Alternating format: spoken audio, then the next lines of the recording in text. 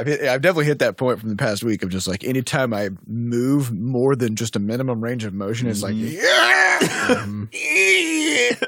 Yep. I bent down to like grab Coco's bowl and I was just like, Butterscotch.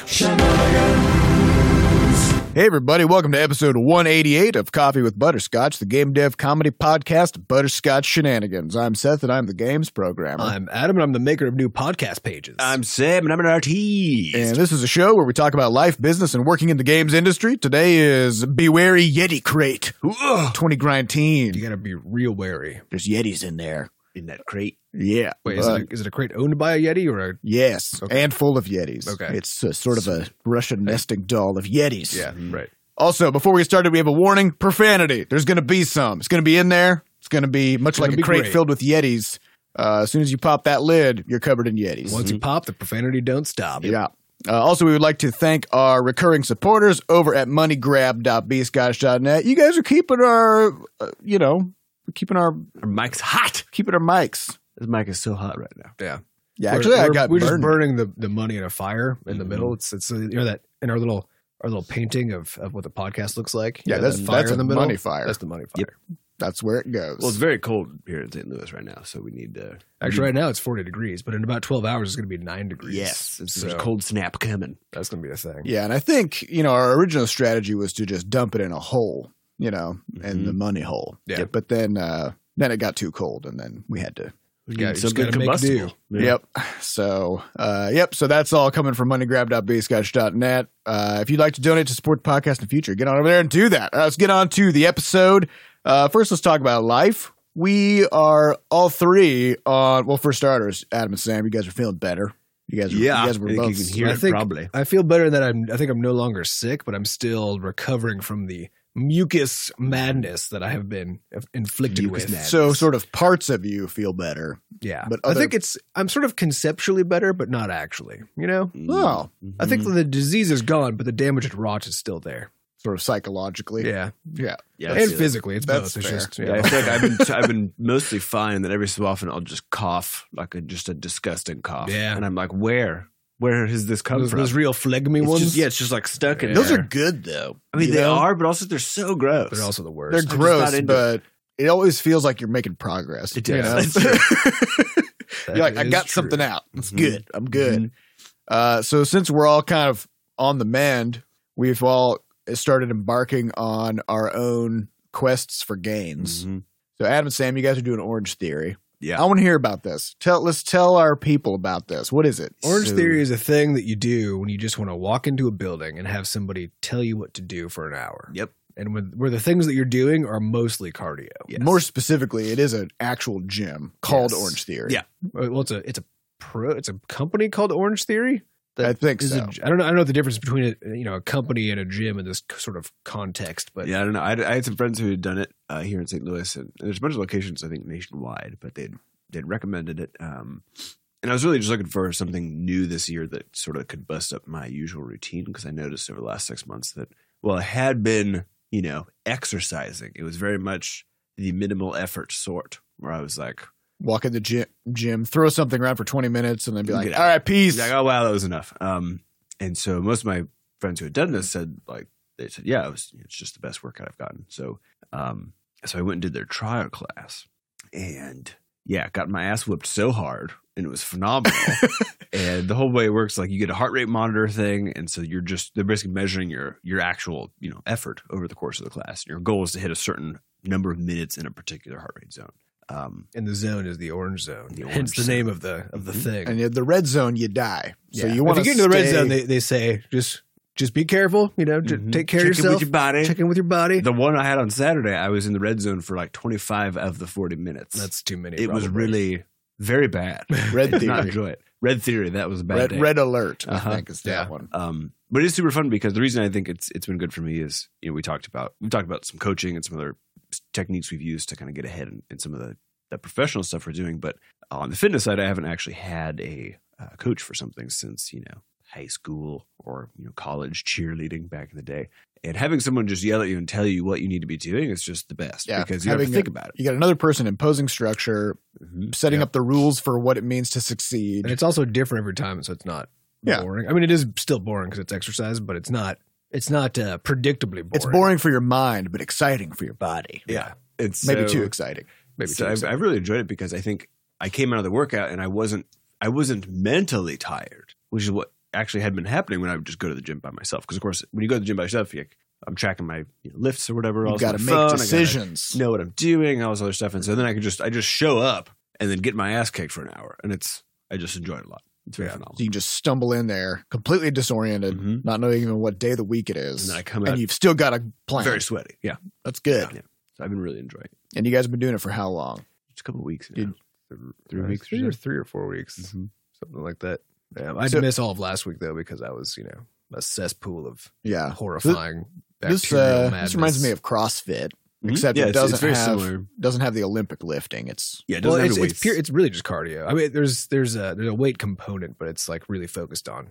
A third of everyone or half of everyone is just running, and then a huge fraction is rowing. Mhm. Yeah. and then the rest is sort of mixing in some weight stuff. yeah. CrossFit is typically they'll have a lifting or a strength training section of the day, and then they go into the workout of the day, which is like a combo. It's high intensity, so it is cardio, but there's also a lot of like squats and other things mixed Yeah, in. so I've So- done CrossFit before, but I think the heavy weights actually I never liked about it Yeah, because of the time pressure. Makes you feel like I shouldn't be doing this. Yeah, it feels like it basically just to me it always felt like I was going to fuck it up and like I actually hurt myself in Yeah. a bad way. And I know that is relatively common with While I'm extremely fatigued and Exactly. dying And and rushing. sweaty and rushing as fast as I can, should I put 245 plates on a bar and then throw it onto my back? Maybe, Maybe not. but maybe Maybe not. Maybe You not. know, you need good supervision. Yeah. So I've been enjoying that a lot, and I think as far as that idea of hitting 2019, hitting the grind, I was like, well, I'm gonna try something new and see if we can like jumpstart this aspect of what I've been doing for Yeah. the better part. Yeah, of 2 well, years. this is the first time for me that I decided to actually spend a bunch of money on fitness On because health. usually I just do whatever is the cheapest, which means in the end not doing You get what anything. you pay for. Yeah.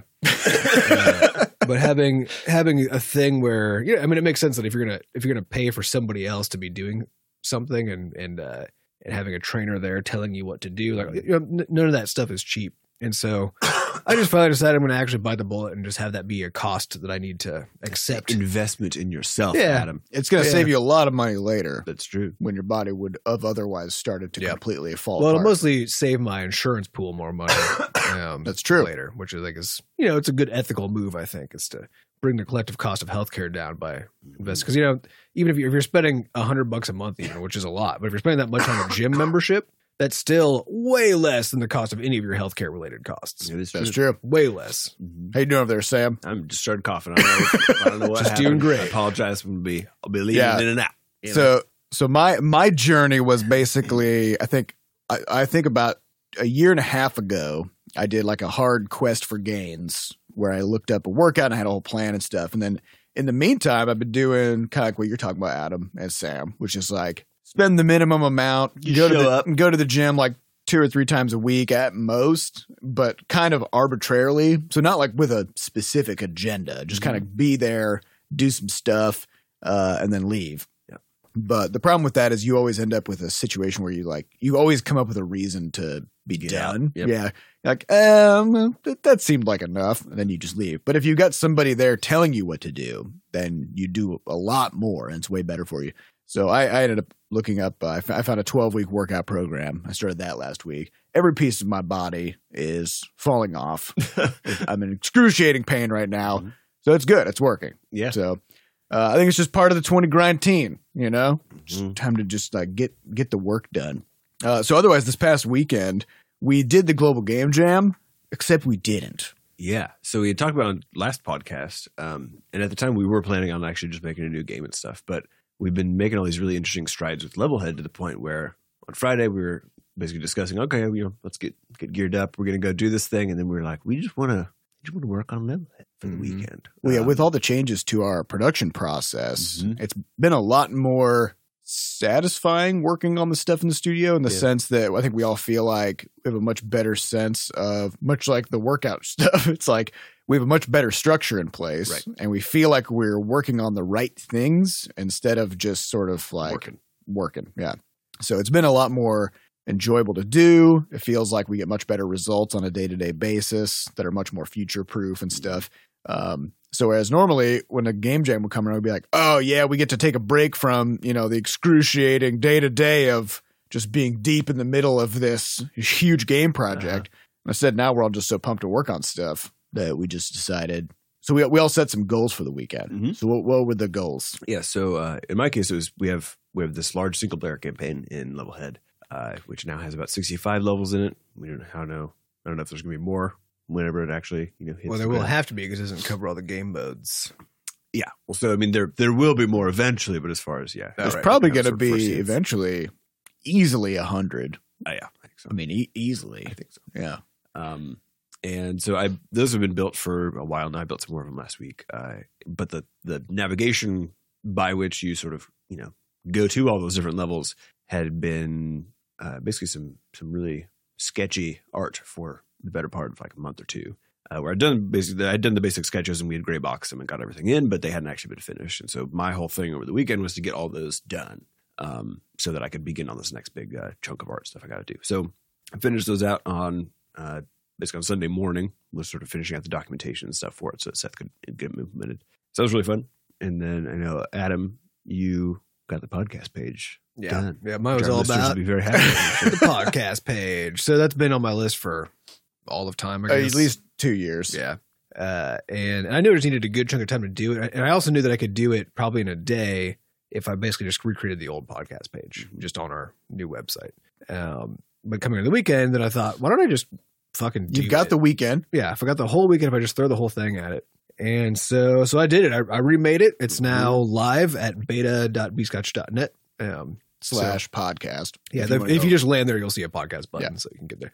But because we have a beta version of the site, which is where we put things that we're not sure how good and stable they are, so you can try it out there.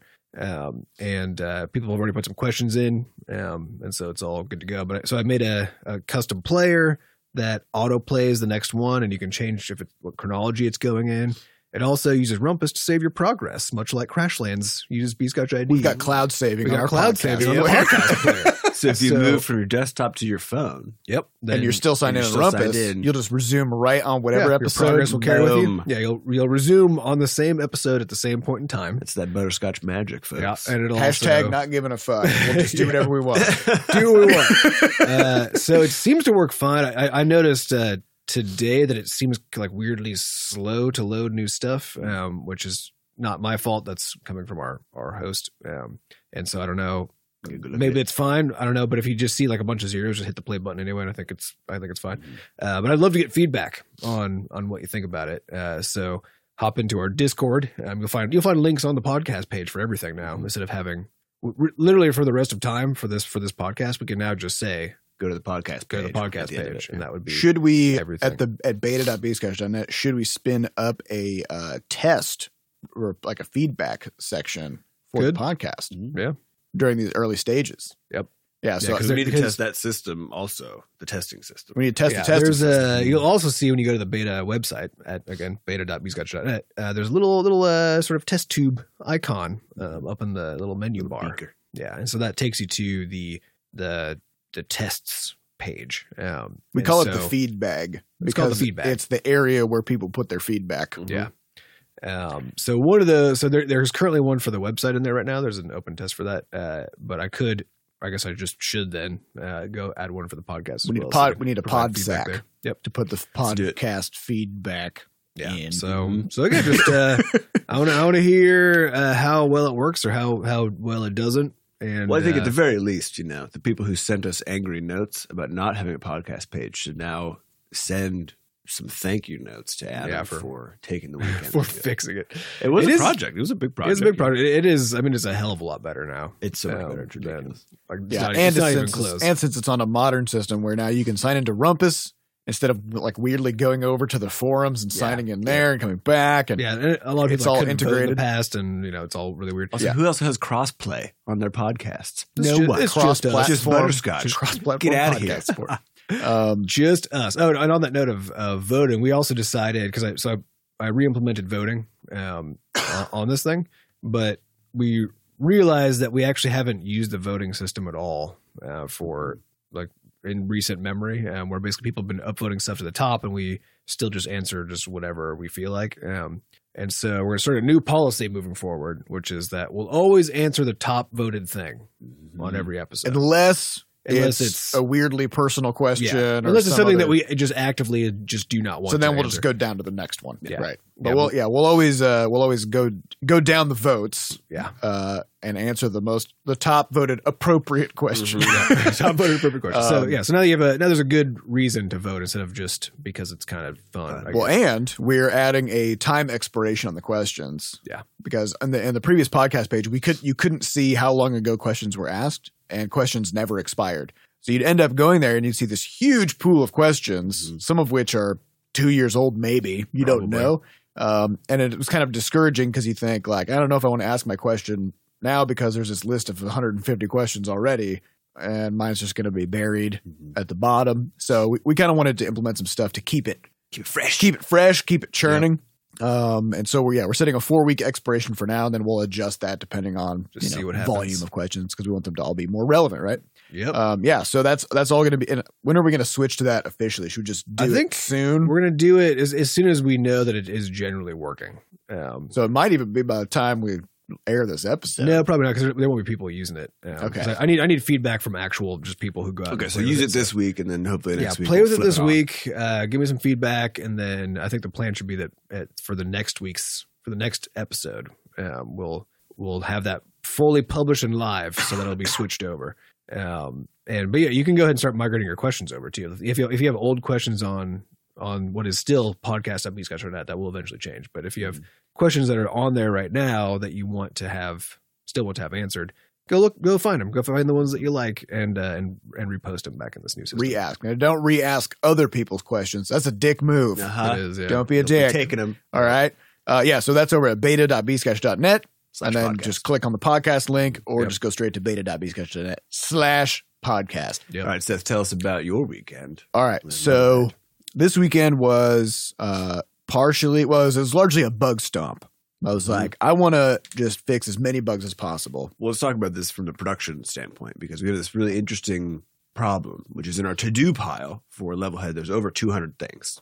Okay. Yeah. There's also a backlog pile that has about 100 things in it, which Yeah. we're just not worrying about right now. And then every week, or I guess between every production meeting, We add about 50 things. we add about 50 things into the to-do pile. We do And about also 50 do about things. 50 things. Yep. And so we're just sort of like, There's this constant treadmill. We're in the state of tread. we're in the state of development where the rate of discovery of new feature opportunities and discovery of bugs and the existing sort of backlog of just getting the work things done. to finish has kept us at an even 200 to 250 tasks for months now. Yep.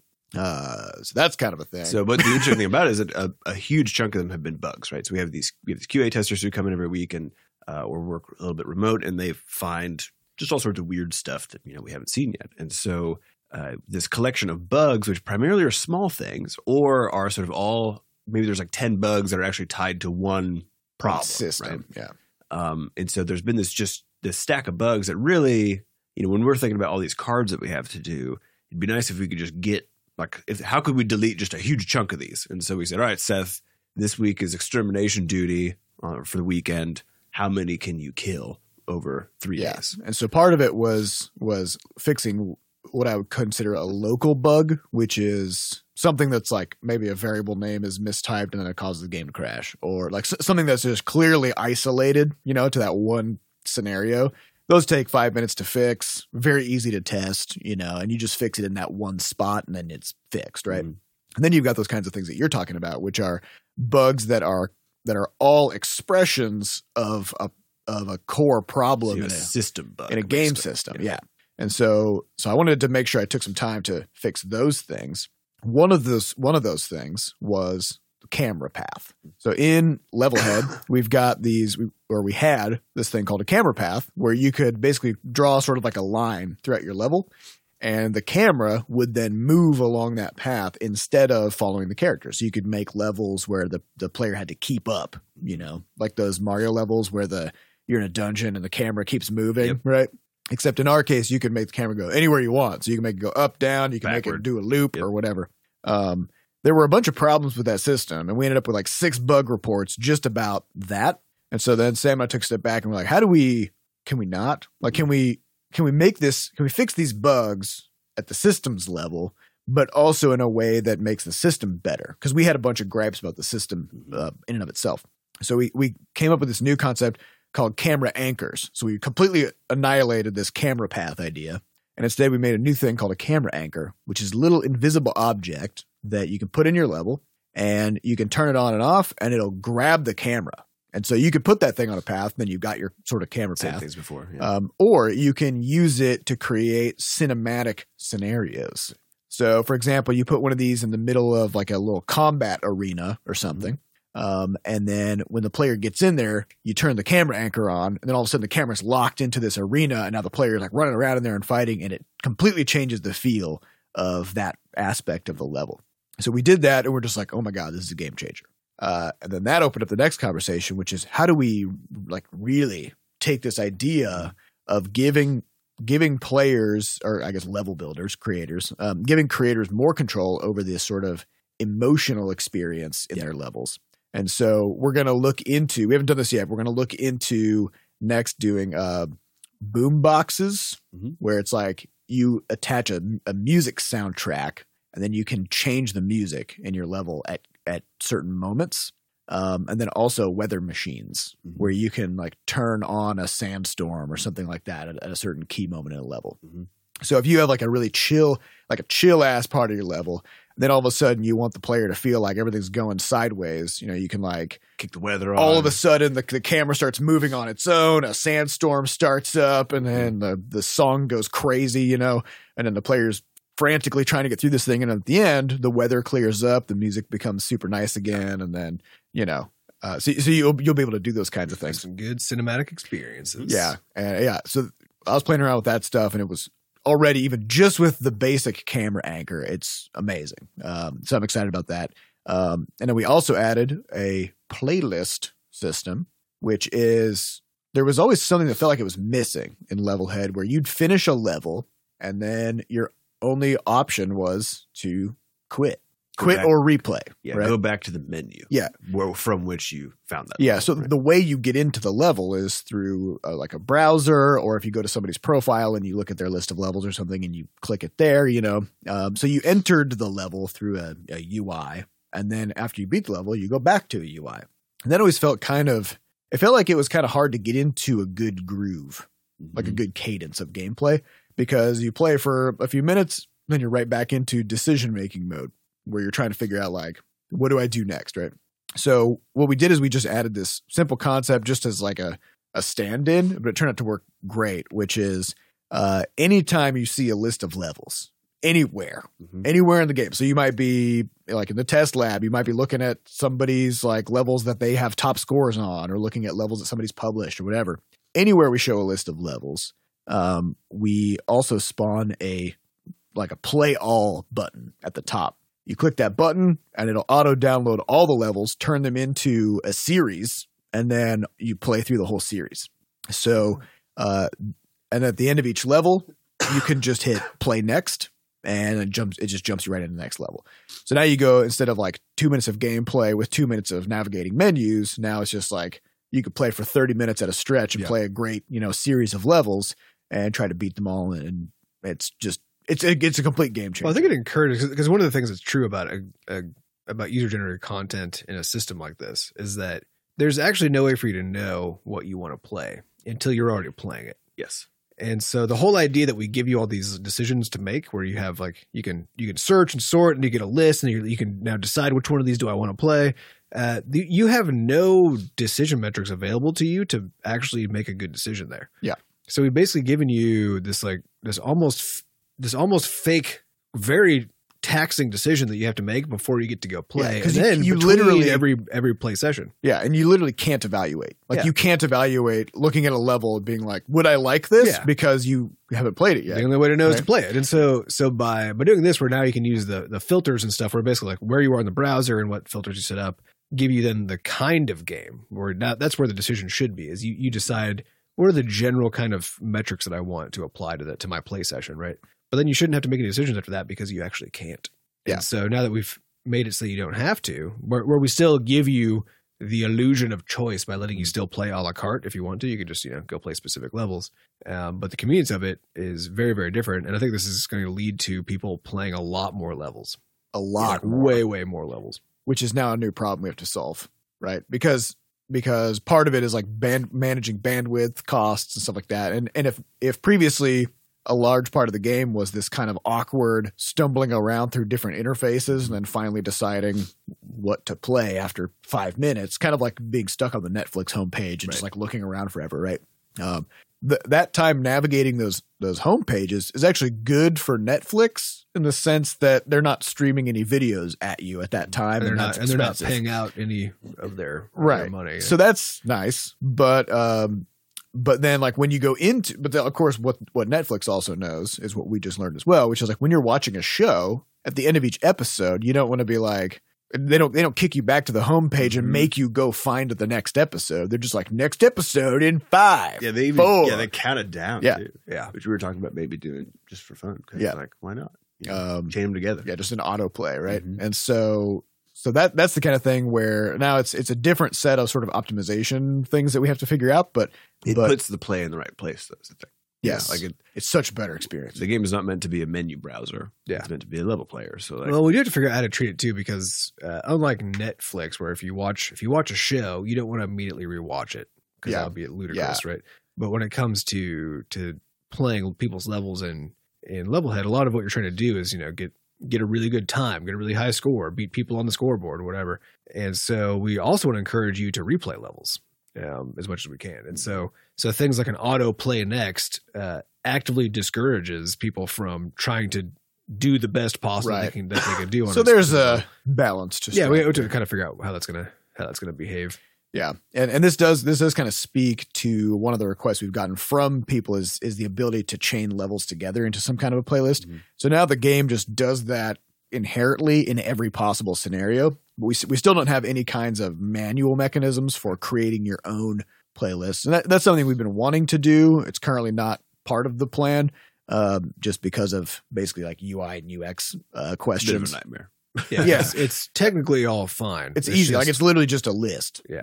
Right. But then it's like, well, how do you manage the make list? that list? Where do you put it? How many can you store? Well, especially because can you look up other people's lists? Yeah. And the way that it would have to work is that you would basically have to have played levels to know if they're any good, right?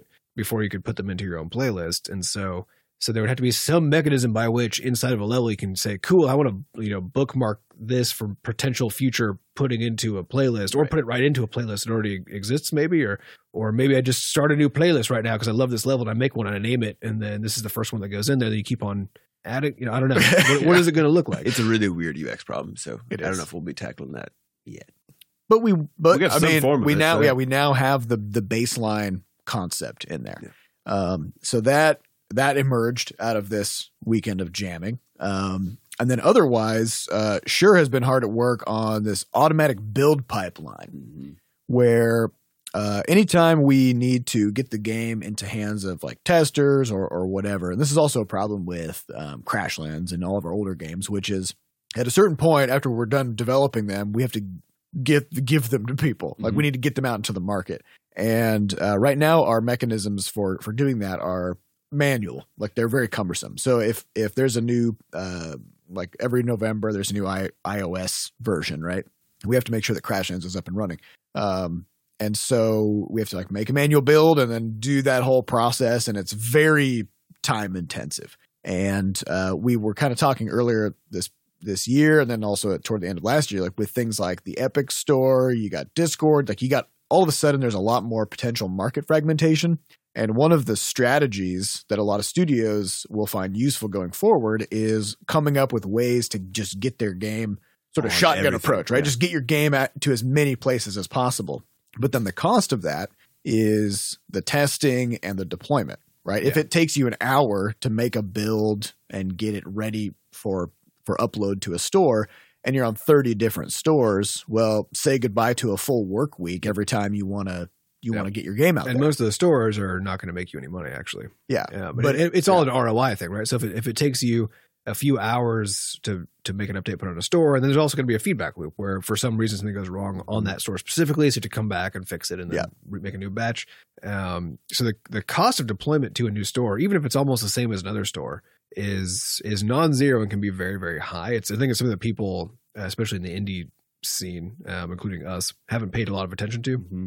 And so we kind of just think, hey, just put your shit on everything because that's the best way to do it. Put it on itch. Put it on whatever. God, Everything. put it on Humble. But what we found is that some of we have stores, right? We have stores with that Crashlands is on that actually just cost us more to manage builds on than we make in return. And so, but a lot of that has to do with because it's a cost and return problem, right? Is our costs are too high.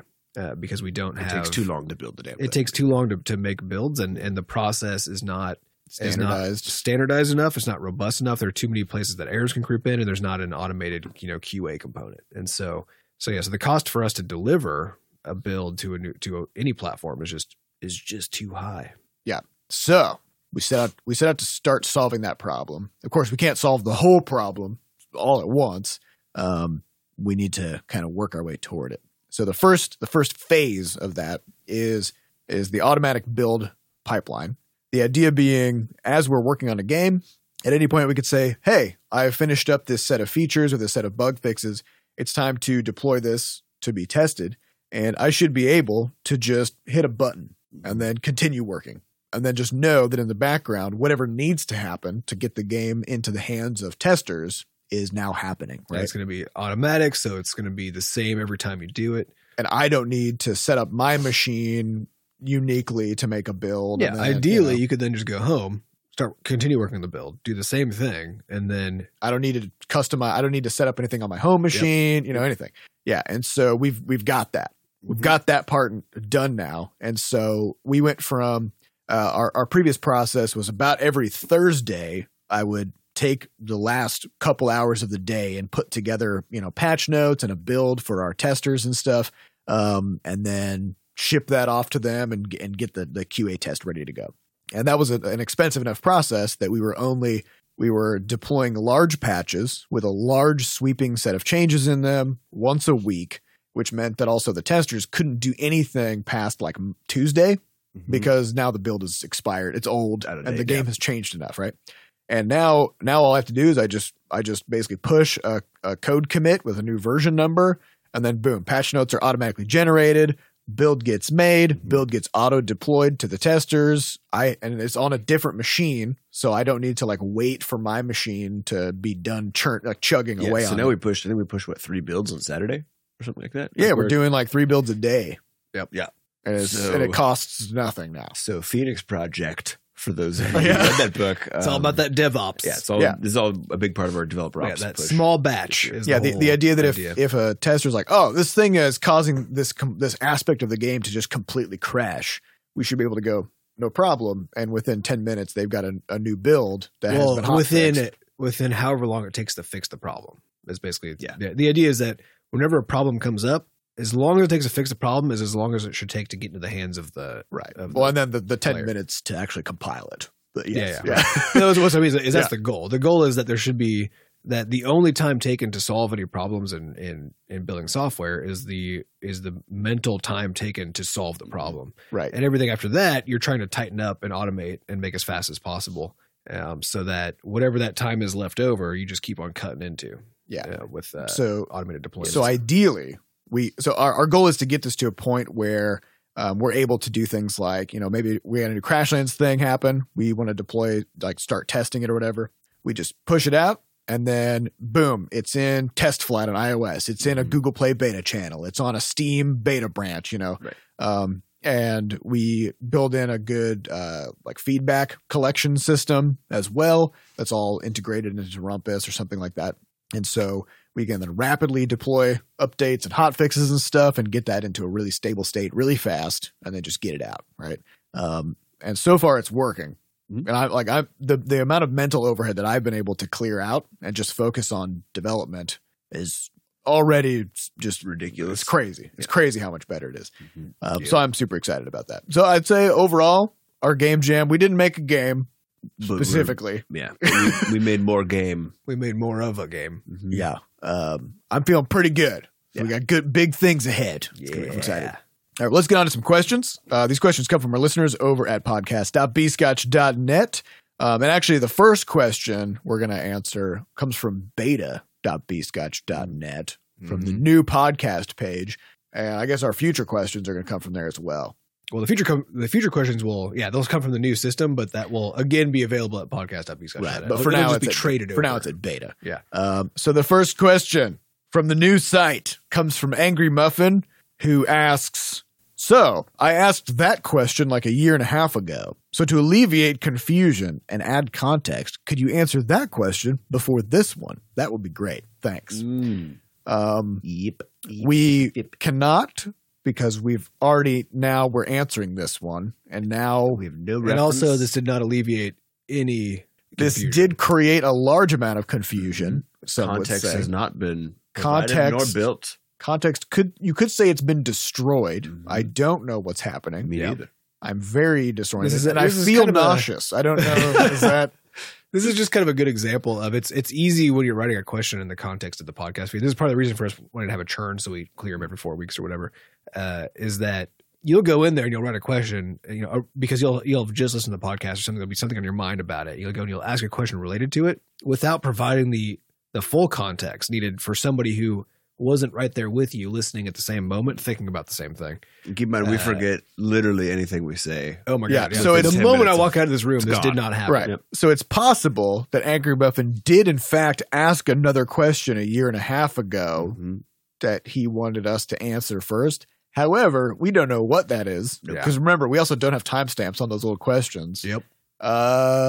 So who knows? either that's the case, or he knows that we don't know, Even and if he's everything trolling is- us. Whenever I get home on Mondays, my wife is like, "How's the podcast today?" Because she listens to it on Wednesdays, and I'm always like, "That was good." And then she'll say, "What did you guys talk about?" And I'll like squint for a little bit, and I'll maybe have like a word or two Yeah. vaguely about a subject, and then it gets to Wednesday, and she'll listen to it, and I'll be like, "How was it? What did we talk? What did about? we talk about? How was it?" So this is weird, but so our podcast is usually processed and ready to go roughly by end of day Monday. Mhm. So oftentimes when I'm driving home on my Monday commute, I will re-listen because I remember absolutely nothing about what we talked about. Like I just completely put it out of my mind.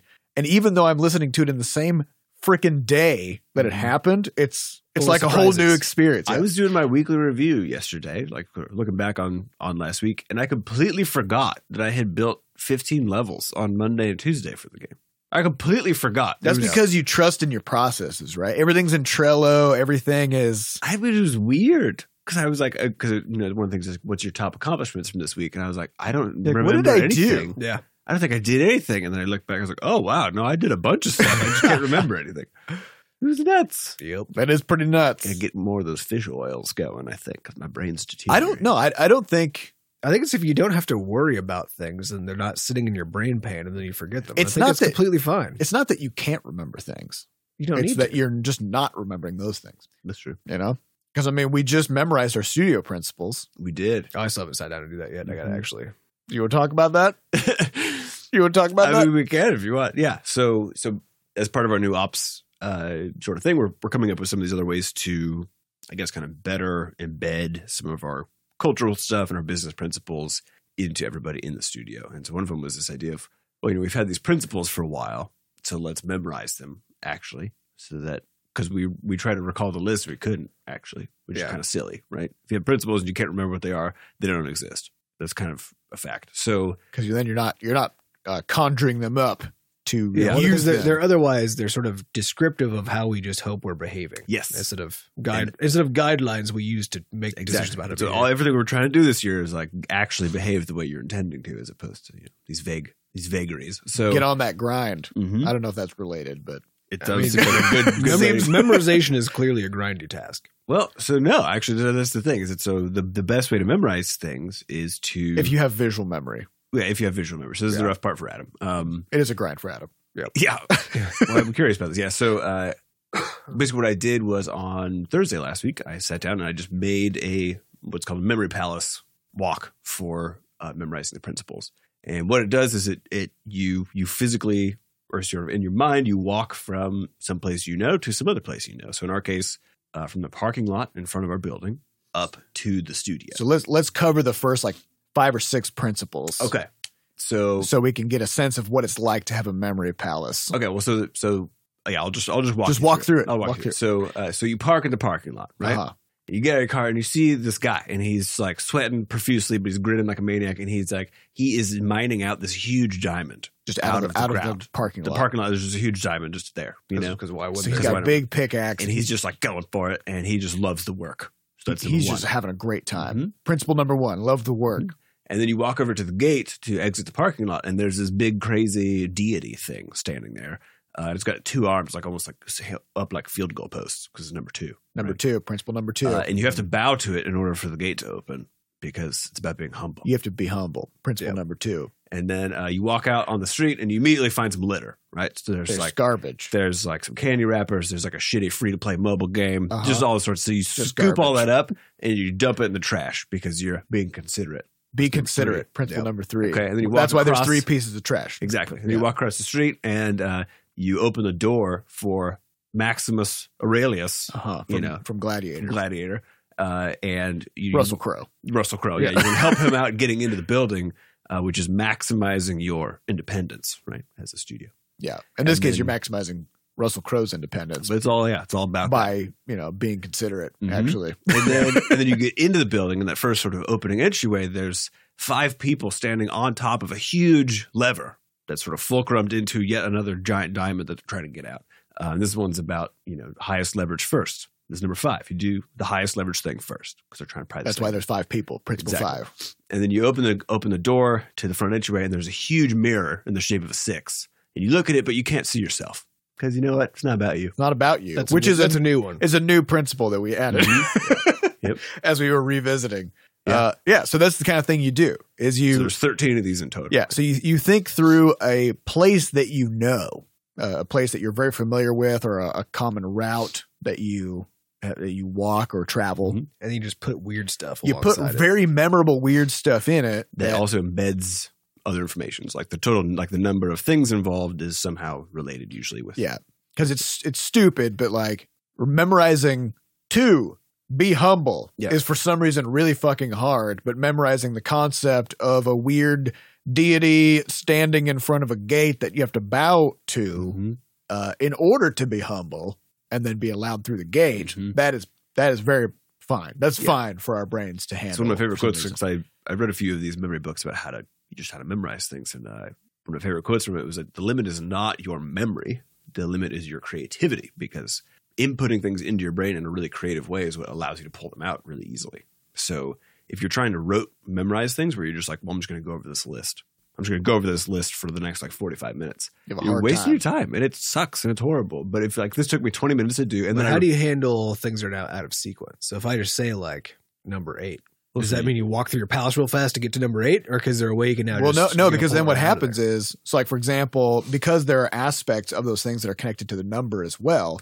So like I know that number 9 is take the time to go fast, because I can also remember the fact that Sam puts his bowl of soup or curry or something Mhm. into the microwave and sets it for 9 minutes. Yep. And then the microwave cooks it instantly, Yeah. right? So That's the event from this the is the trick, sequence. because actually when Yeah. you said that, I remember the magic 8 ball that's used in that one. Right. So again, because So you just gotta embed all the information that you can to Yeah. pull the thing out of there. which is why it takes a little bit of time, right? Yeah. But it's one of those comical things where like literally it took me. It's also 20 way more minutes. fun than just rereading flashcards or Oh, something. yeah. So it took me 20 minutes to do this, and then I was sort of like giggling internally about it, and I tried it the next day when I was driving into the office, just sort of mentally ran through it, got through it just fine, and then I told everybody about it, and then I walked the team through it, and And we all had it memorized also. everyone was giggling. Yeah. And then the next day, so I guess at the end of the jam on Saturday, I was like, all right, before I leave, I was like, sure, what are the principles? And he just like, boom, just went through all of they them. just listed it out. Yeah. Yeah. Hilarious. Because it turns out, you got to understand the constraints of the system that you're working with. Mhm. And in this case, it's that the human brain evolved as a storyteller, Yeah. not as a computer. Not as an information processor. Yeah. So use stories to memorize things. Makes sense? More fun, works better. Yeah. Though I think we'd be remiss if we don't play out the last scene of the yeah. of So the sequence. last scene, The for- last for principle. principle 13, Uh-huh. you walk up the steps Uh-huh. in the hallway or in the stairwell, and you open the door, you step out, and Steven Seagal snaps your neck. Okay, but he actually just sort of chiropractically aligns your spine. Yeah, Which is perfect. because Thanks, you need Steven. to align yourself. Yep. Principle 13. Yep. So again, you just make up ridiculous. In this shit. case, though, you're not aligning yourself. Steven Seagal is aligning you. But, hey, maybe it's you pay for it. tomato, tomato. Tomato, Know what I mean? Well, but again, it's all about it's about the metaphorical understanding. Yes. You get enough information that you can retrieve the actual exact thing. Yeah. It's easier to reconstruct a story, or sorry, to reconstruct a fact out of a story than it is. No, but first he has to say, "This is your unlucky day," because it's number 13. This is your unlucky day.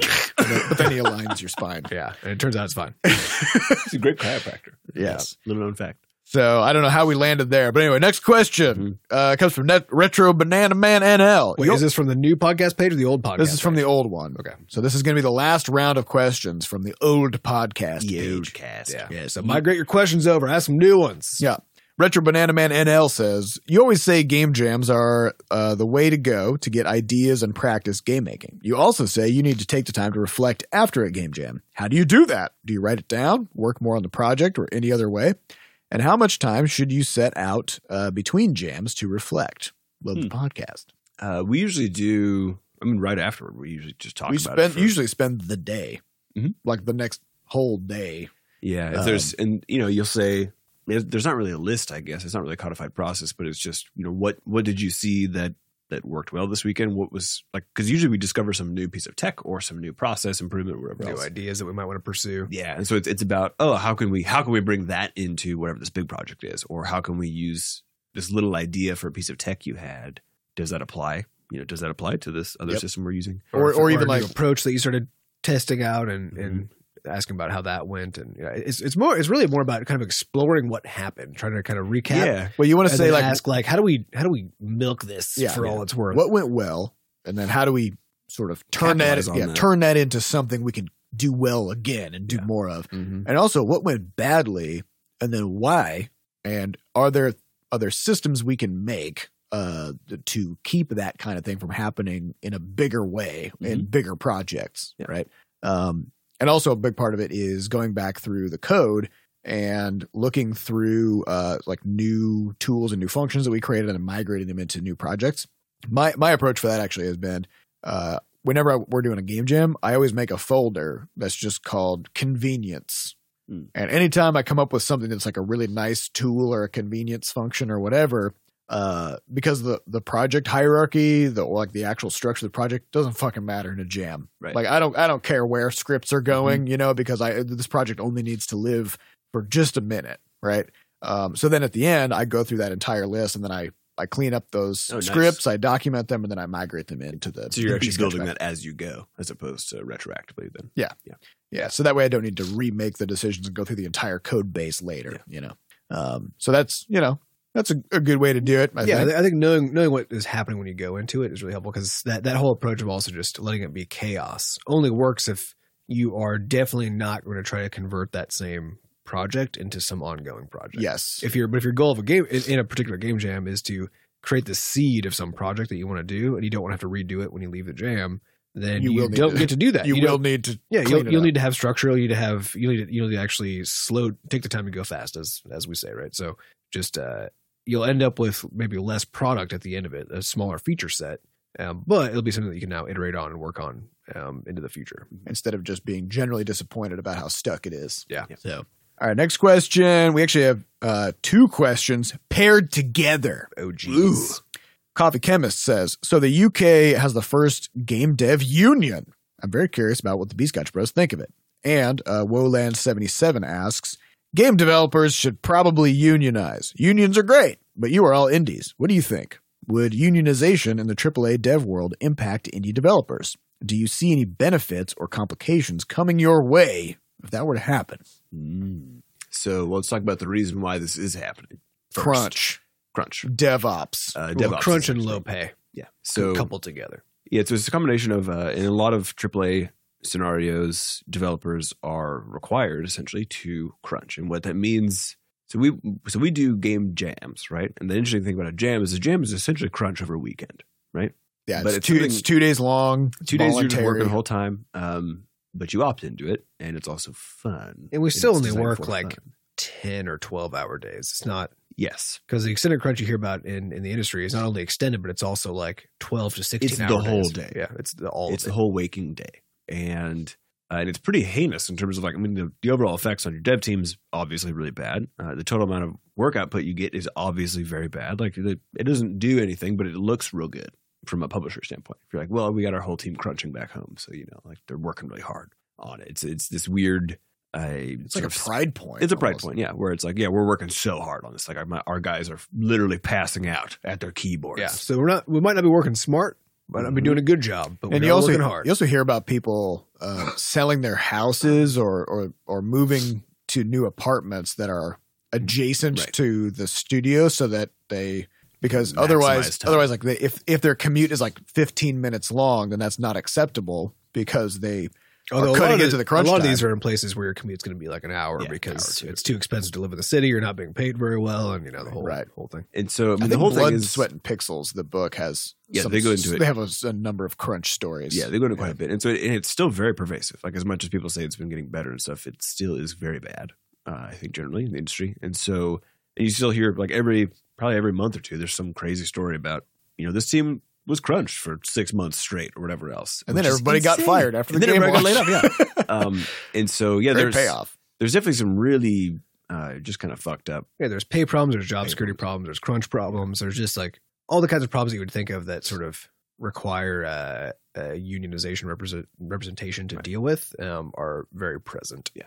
Well, and then also rampant sexism, rampant every kind of basically every kind of hatred you could have is very still just there, very prevalent. So I think there is very much a need for it, as I think Woolen pointed out, for the developers to actually have some power in terms of determining what those basic level of benefits are and that sort of thing for themselves, as well as various protections. Because I think that's the upsetting thing about it, is that you have to as a group opt into being a big group in order to get protection from the people who are employing you, which is just kind of a weird reality of kind of, I guess, how capitalism tends to drift, I think there's two unfortunate sides of this. One is that I do think that these kinds of things are necessary in a lot of cases.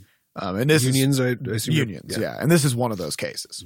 If you are paid at half of, like if you're a programmer in games, you're paid like half of what you would be paid as a programmer in pretty much any other industry. Which could be fine if you weren't also crunched to work. Right. If you want to do the math, if you're paid half as much and work twice as much, you are at a 75% deficit here, right? You're only getting like a quarter of what you should be.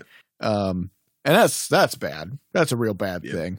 And obviously, and I think because of the fact that, people are willing to do it, and it creates this kind of like one-upmanship culture where it's like, you don't want to be the person when everybody's crunching. You don't want to be the person to clock out at 5 o'clock every day and go to the gym and eat a good meal and get a good night's sleep and be healthy. See your family and stuff. Because you're not making the sacrifice that everybody else is making, and you're going to be fired. Yeah.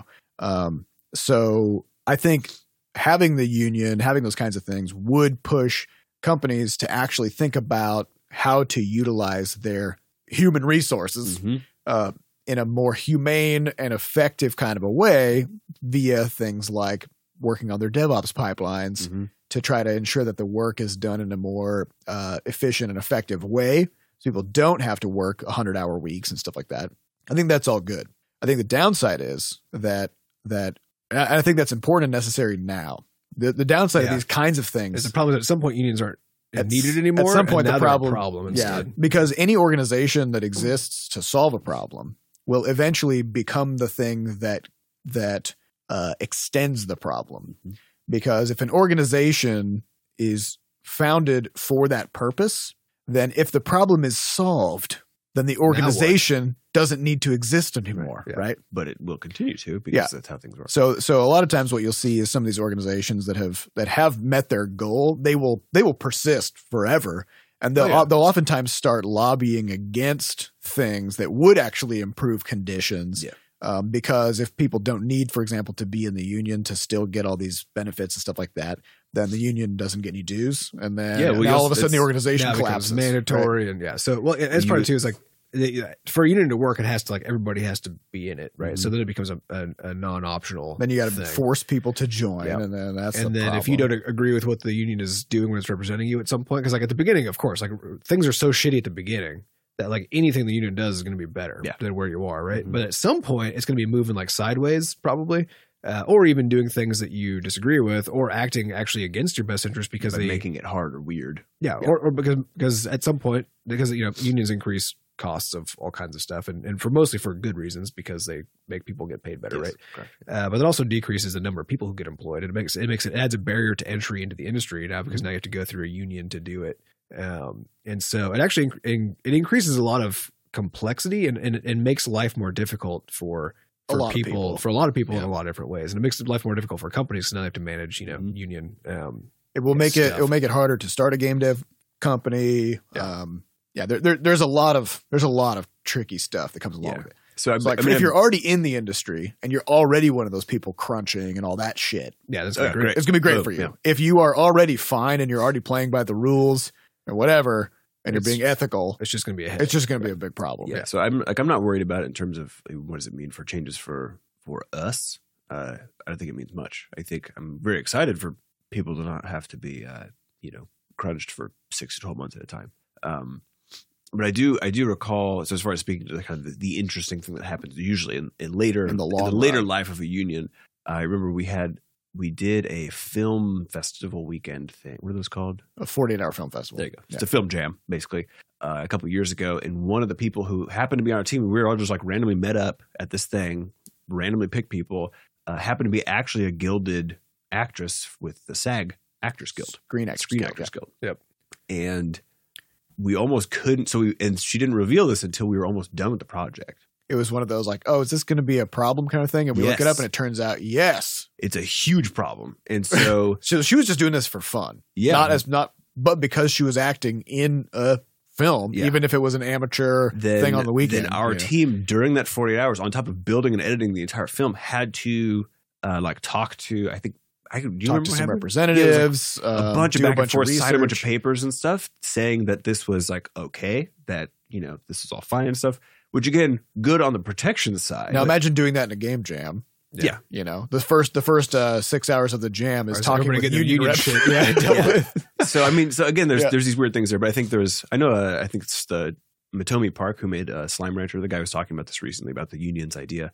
And he, like most people, was super into it. And he just said, what all they're doing as far as how they do their benefits and things like that is they just try to do really well. And then if there's anything that the union probably would offer or like require that they don't offer, then they see that as for themselves as something that they're lacking in, and then they just beef it up. So his whole point was that it actually should change absolutely nothing from a business standpoint. It should change absolutely nothing if you're doing your stuff right. And I believe when we were at PAX, we were also talking with people about stuff like getting their booths set up and stuff. Mhm. And in a lot of Yeah. cases, the people who organize the conference are the people who are employed to construct and help set up the conference and the booths. They're unionized. Mm-hmm. And, Yeah, that's true at every major convention. right. And they'll put in all kinds of rules like you're actually, and this is what was reported to us by the people Yeah. who were setting up their booths, is that even if you've got like a box or something that you want to set up in your own booth, you cannot personally physically bring it into the building. Right. You need to pay a unionized worker to do that, even if you're perfectly capable of it and you're already going into the building anyways. Yep. And if you try to go around those rules, then there's a big problem. Yeah. So But it also costs a shitload of money. Yeah, For so them to a move lot. a box 40 yards or something, it will cost you a tremendous amount of money. yeah. And so this is one of those this is now a problem created by the fact that this union is now sort of like strong arming its way into trying to squeeze money out of every scenario, Well, which is it's- not good. Yeah, I mean, conventions are already very expensive, but a huge reason for that is the enormous cost of the labor involved. Right. Again, people should be getting their fair share, definitely. Yeah. I have nothing against people getting paid well for doing hard labor, but I do have a problem with not being allowed to do things. That's if the you're part that like, bugs me. I brought a box to this convention, I'm carrying it right now. As soon as I enter the premises, I'm no longer allowed to continue just holding this freaking box. But and now I got to pay somebody. But to I'm crap sure it's load of because money. one of those things where at some point the union didn't have that rule in place and people just hired a bunch of temp people for $7 an hour. Yeah. Like, I'll carry all That's boxes. why we of- can't have nice things. So you get. I think this is the shitty thing about it is it's like it ends up becoming this arms race, and the reality Yeah. is that And then just there's a lot of ways to create. So it. yeah, it's easy to just point the finger at a union and be like, they're being bad. And it's like, no, everybody's being bad. yeah. Everybody's being a dick, and now we got to have all these stupid rules. Yeah. So so I'm excited for it, but also there's going to be weird stuff that there are Yeah. weird externalities. it's that just come like out of it. there's nothing you get to do that's only a win. Yeah. You know, but Unfortunately. I do think that unionization in general is always a net win. Yeah. Certainly at the beginning. I think later on, even still, even though it has, I think it creates a lot of waste, as you said, at some point once it becomes really. But at least you got bureaucratic. somebody in your corner. Yeah, but the thing is, Yeah. like, it generates waste at the so the cost is a lot of waste generated and a lot of headache, but the benefit is protection of people who otherwise might not be able to be protected. So I do think it's a net win in general, though. The stories can be very frustrating sometimes. Yep. Certainly. There's always externalities. Yep. So, all right, let's do one quick final question, which also comes from Angry Muffin. Angry Muffin says, in episode 137, you talked about having a Blizzard subscription instead of a WoW subscription, and that would be okay, and maybe even feel less like buying a product. You hinted that this may be the future of Rumpus. This was a year ago. Maybe this is the 137. question he's referring to. Oh, maybe. Can this possibly be so? I would gladly subscribe to the Butterscotch League instead of or in addition to buying your games. But is this something that would be widely accepted or cripplingly rejected? I think Hard to in the say. end, the short answer is it doesn't actually matter because we just can't. That's true. Yep. Because of Just the can't do cross-platform it. nature. Yeah, because of cross-platform. Yeah, it would work for something like Blizzard only on PC. PC. You wouldn't be able to. Well, Maybe. I mean, a company like Blizzard could swing it. I'll just say that. Yeah, Like they they figure could it set up, a subscription for something on desktop, and then somehow that would also apply to, Xbox or something like Well, that. they could swing it technically, but that doesn't mean that they're going to be allowed to do it on the platform. Like, Yeah. we know PlayStation wouldn't let them do it. Definitely, we know That's Apple true. wouldn't let them do it. Definitely. Well, Xbox, it is I well, no, would it be is suspicious. allowed. It is allowed in a lot of cases. So, for example, like if I want to subscribe to HBO Yeah. Go or whatever, I can do it directly through the HBO website, and it gives me an account, and I'm subscribed there, no problem. I can download the app on my phone, and I'm still subscribed. Mhm. Or I can get the app on my phone, subscribe through that, and now I'm subscribed through Google, and so Right. Google's taking the 30% cut.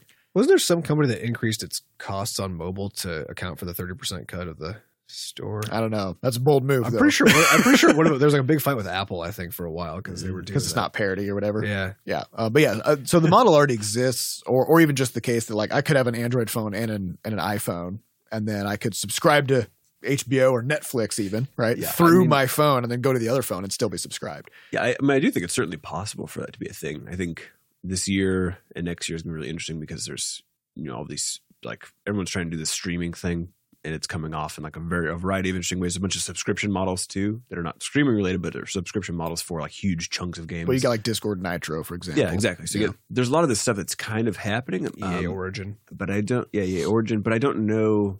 You just never know. I don't know. Is it going to work? Do people care? Well, there's a question too of the kind of product. Yes.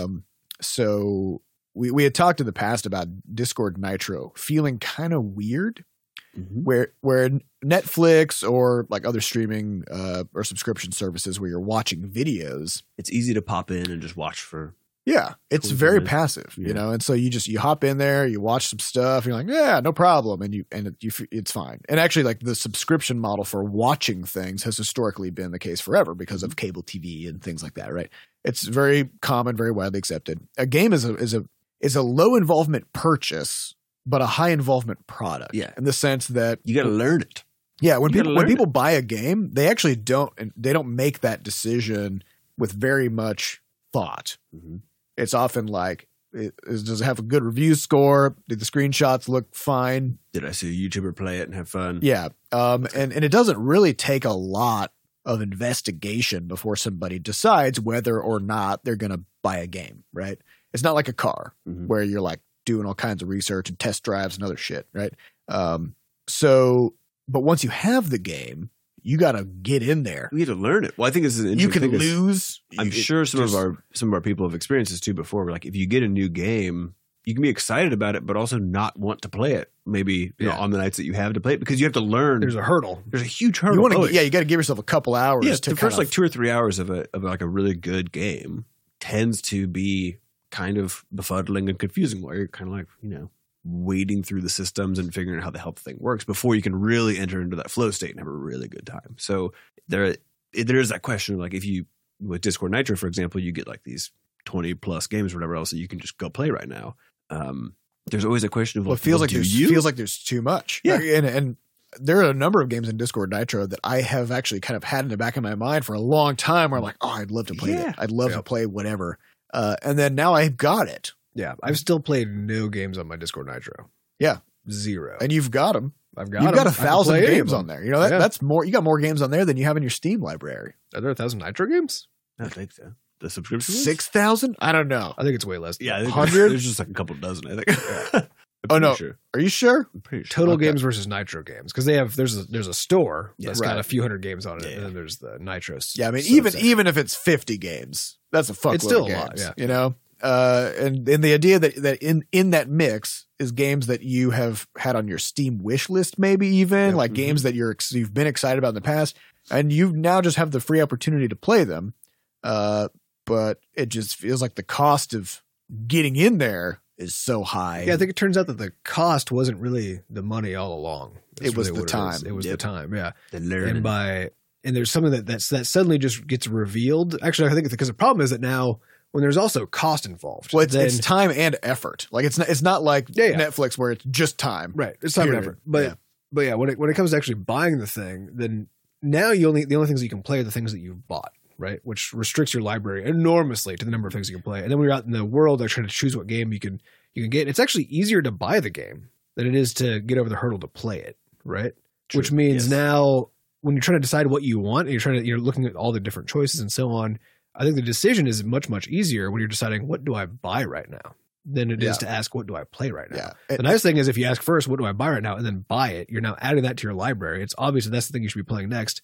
But even if you don't, your library is much smaller than the whole catalog, right? Well, one thing we know is that actually a large proportion of games that are purchased on Steam are never played.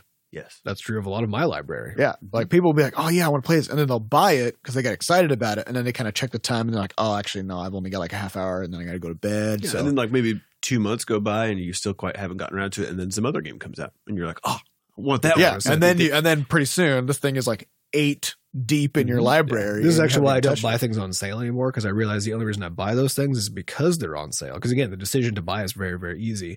But then I almost never play those, because if I buy a game because I want to play it right now, if I actually make that decision first and then buy the game, that's the only chance in hell that I'm actually going to play a game. Yeah. So that's an interesting question because there's companies, like you said, Sam, doing subscriptions. There's companies trying to do streaming. Popping up now. And we get solicitations from a new like subscription or streaming company like on a weekly basis now. And it seems to be something that on the supply side, people are pushing. Yes.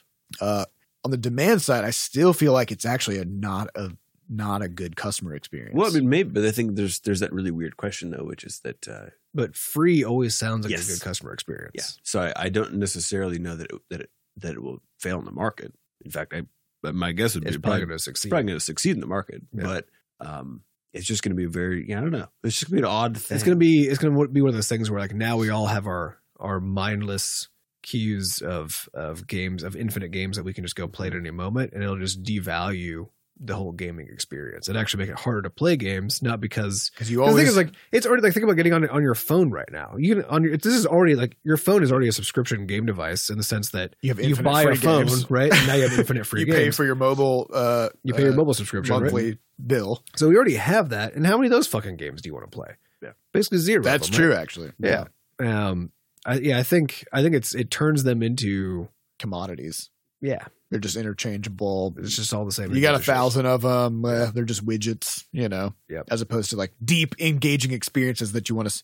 And also, and I think there's that opportunity cost feeling of if you, like you said, Adam, you buy a game, that's the new game that you have. Mhm. So it feels like by committing to playing that, you're not really giving up much else because you only have the one new game. Yep. You don't have like 2 new games to play, which is also why when you buy a bundle, it feels weird because now you've got like 50 new Steam keys or something.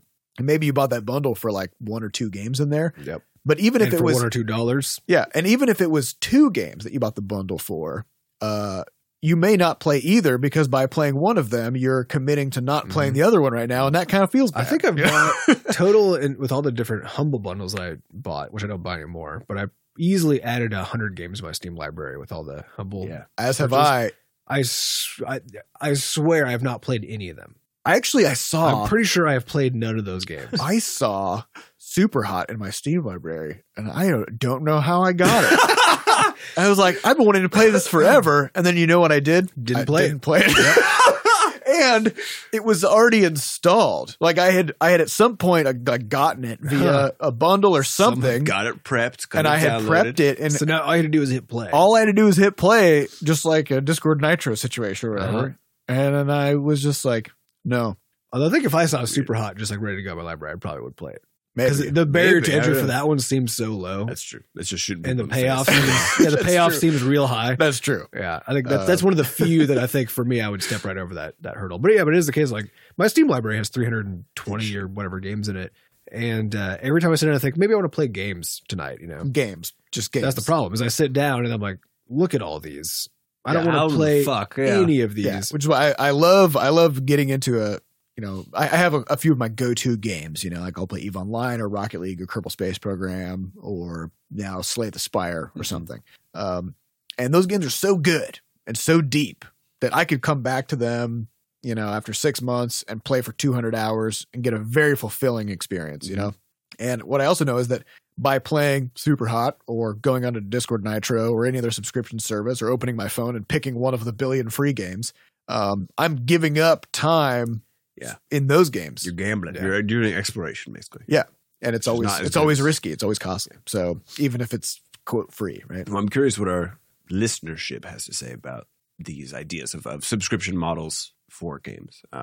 Because of course we're just 3 people and we also make the games. So I'm curious. We've got some biases. And we also grew up at a time when we had to spend $60 of our hard-earned mowing the lawn money once every several months when we would take a trip to Des Moines, CompUSA, an hour away to go to CompUSA to look at the 10 PC games on the shelf. And I don't think that informs us as much as just general human psychology. It may not. That's what I wonder. Well, no, because in that paradox of choice, they talked about that the jam sampling experiment. Did you hear about this? It was like they would set up a booth in front of a grocery store and they would have either like 20 something flavors of jam and you could sample any of them. And then if you wanted to buy one, then you could buy one, right? And they all cost the same. And then they also had 6 flavors of jam in a separate setup. And what they found was that people were dramatically more likely to buy a jar or multiple jars when there were only 6. Yep. And it'd probably be even more likely if there were only 2. Yeah, probably. And I think if there's only one, like now you don't have a choice, and so it feels bad. Somebody's like, "Do you want this jam?" And you're like, "I don't know. No, leave me alone." Right? Yeah, and this is the same thing you see like people go into an ice cream store and like, "Can I sample this? Can I sample that? Can I sample this?" Whatever. Yeah. Granted, they always buy the ice cream because it's ice cream.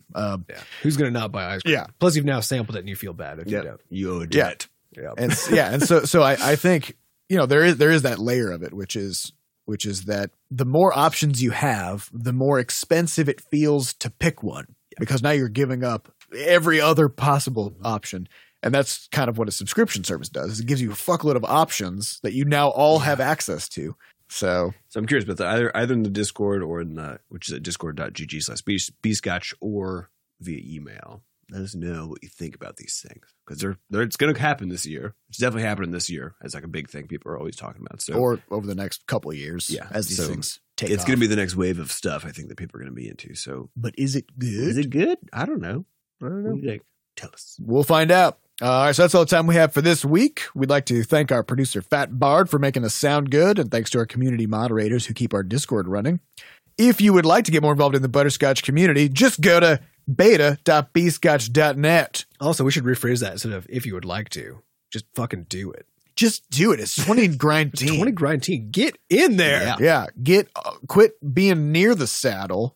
And be on it. Yeah. I think that's the saying. Mm-hmm. Or just take the saddle off and just jump on it. Just be all natural. Break in that wild stallion. Also, also your hips. Yeah. Yeah. Also break your hip. Break- You're breaking yourself in more than that stallion, I think. Yeah, at that probably. point. Break a hip. That's what they say in the theater world. Mhm. You know. So instead of just peppering you with a billion links, we've got merch, we've got all this other stuff. It's all going to be there over at beta.basscouch.net. Click on the podcast button. You're good to go.